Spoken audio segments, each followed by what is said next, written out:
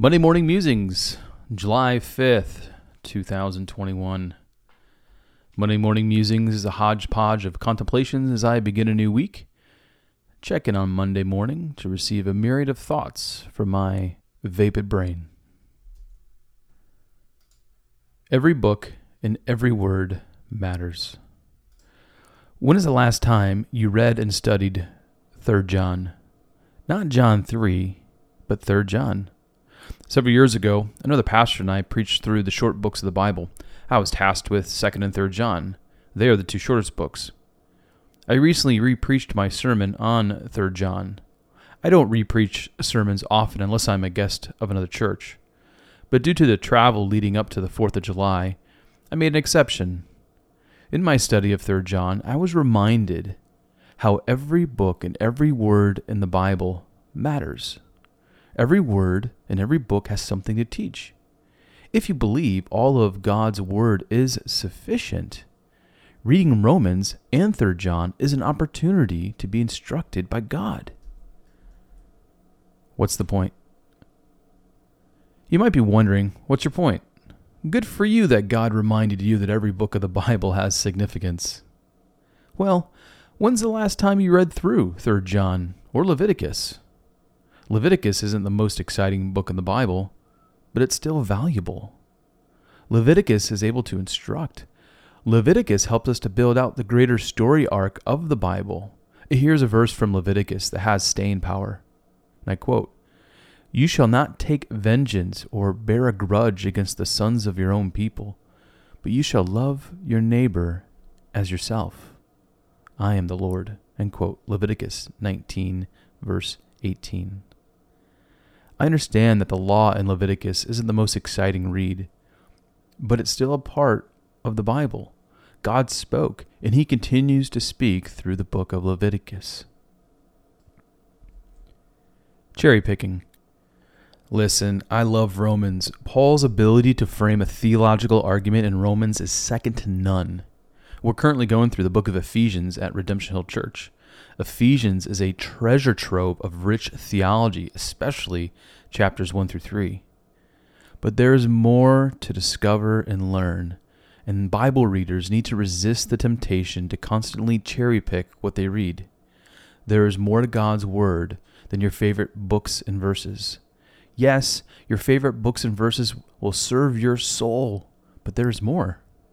Don't stop after the book of Exodus, but slug through the remainder of the Pentateuch. Don't stop after 1 John, but turn the page to 2 John, and then the next page to 3 John. You can spend a lifetime reading the Bible, and there will always be more. New topic.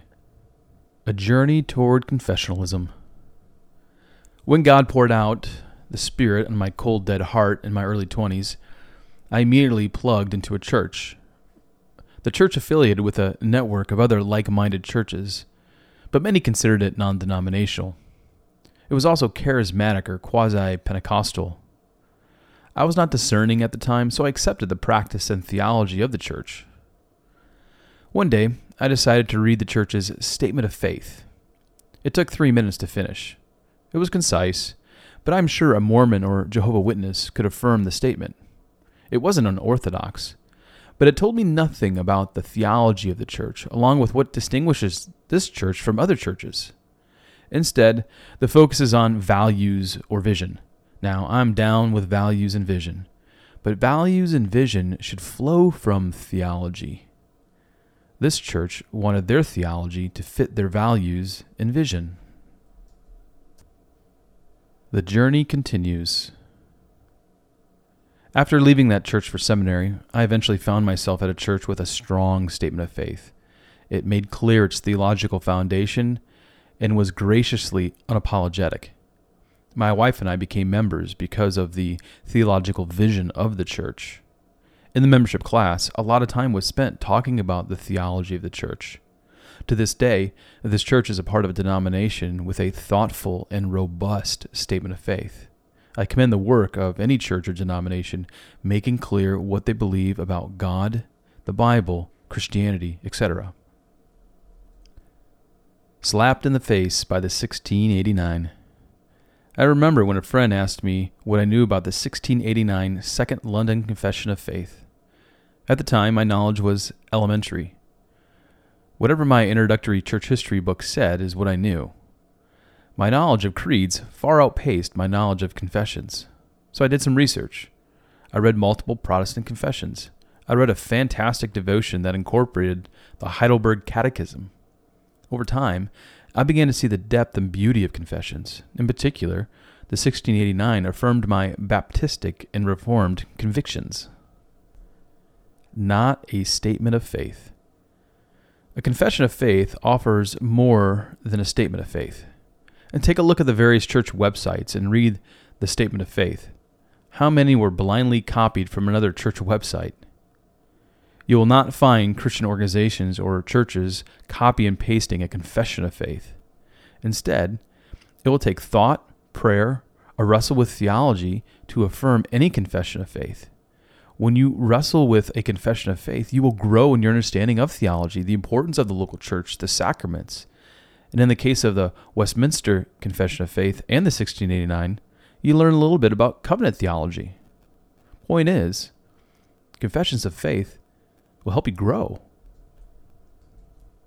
History. I also love the historical connection.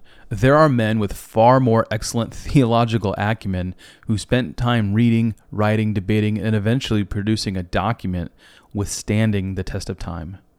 Whether it's the Westminster Divines or men like Benjamin Keith, William Kiffins, and Hansard Knowles, Redemption Hill is a part of a denomination benefiting from their labor years later. Theological guardrails for the church. Confessions of faith also serve as theological guardrails for the church. These theological guardrails will keep pastors accountable for what they preach and teach. For example, if a pastor goes rogue by becoming Arminian, the church can hold them accountable because of the confession of faith. In addition, watered-down evangelical statements of faith allow multiple pastors in the same church to hold to various theological positions on essential doctrines. The church does not benefit from this kind of theological divide. Quibbling over the practice of theology is a part of any pastoral elder team. But a difference of opinion on baptism will leave a church with theological whiplash every time the next pastor teaches or preaches. The utility of confessions. There is also a utility with confessions that statements of faith do not provide. Confessions are documents that can be taught in various contexts.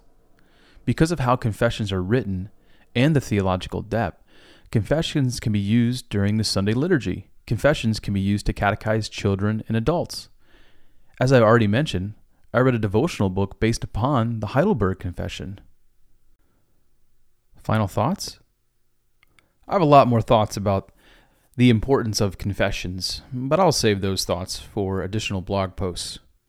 But perhaps you are not aware of confessions. If so, I want to encourage you to take time and read the Heidelberg Catechism or the 1689 London Confession of Faith. Read the Trinity Fellowship Church's Confession of Faith, which is based on the 1689. If you are a follower of Jesus Christ, I want to challenge you. Take time to learn, grow in your theology, and do that by utilizing confessions.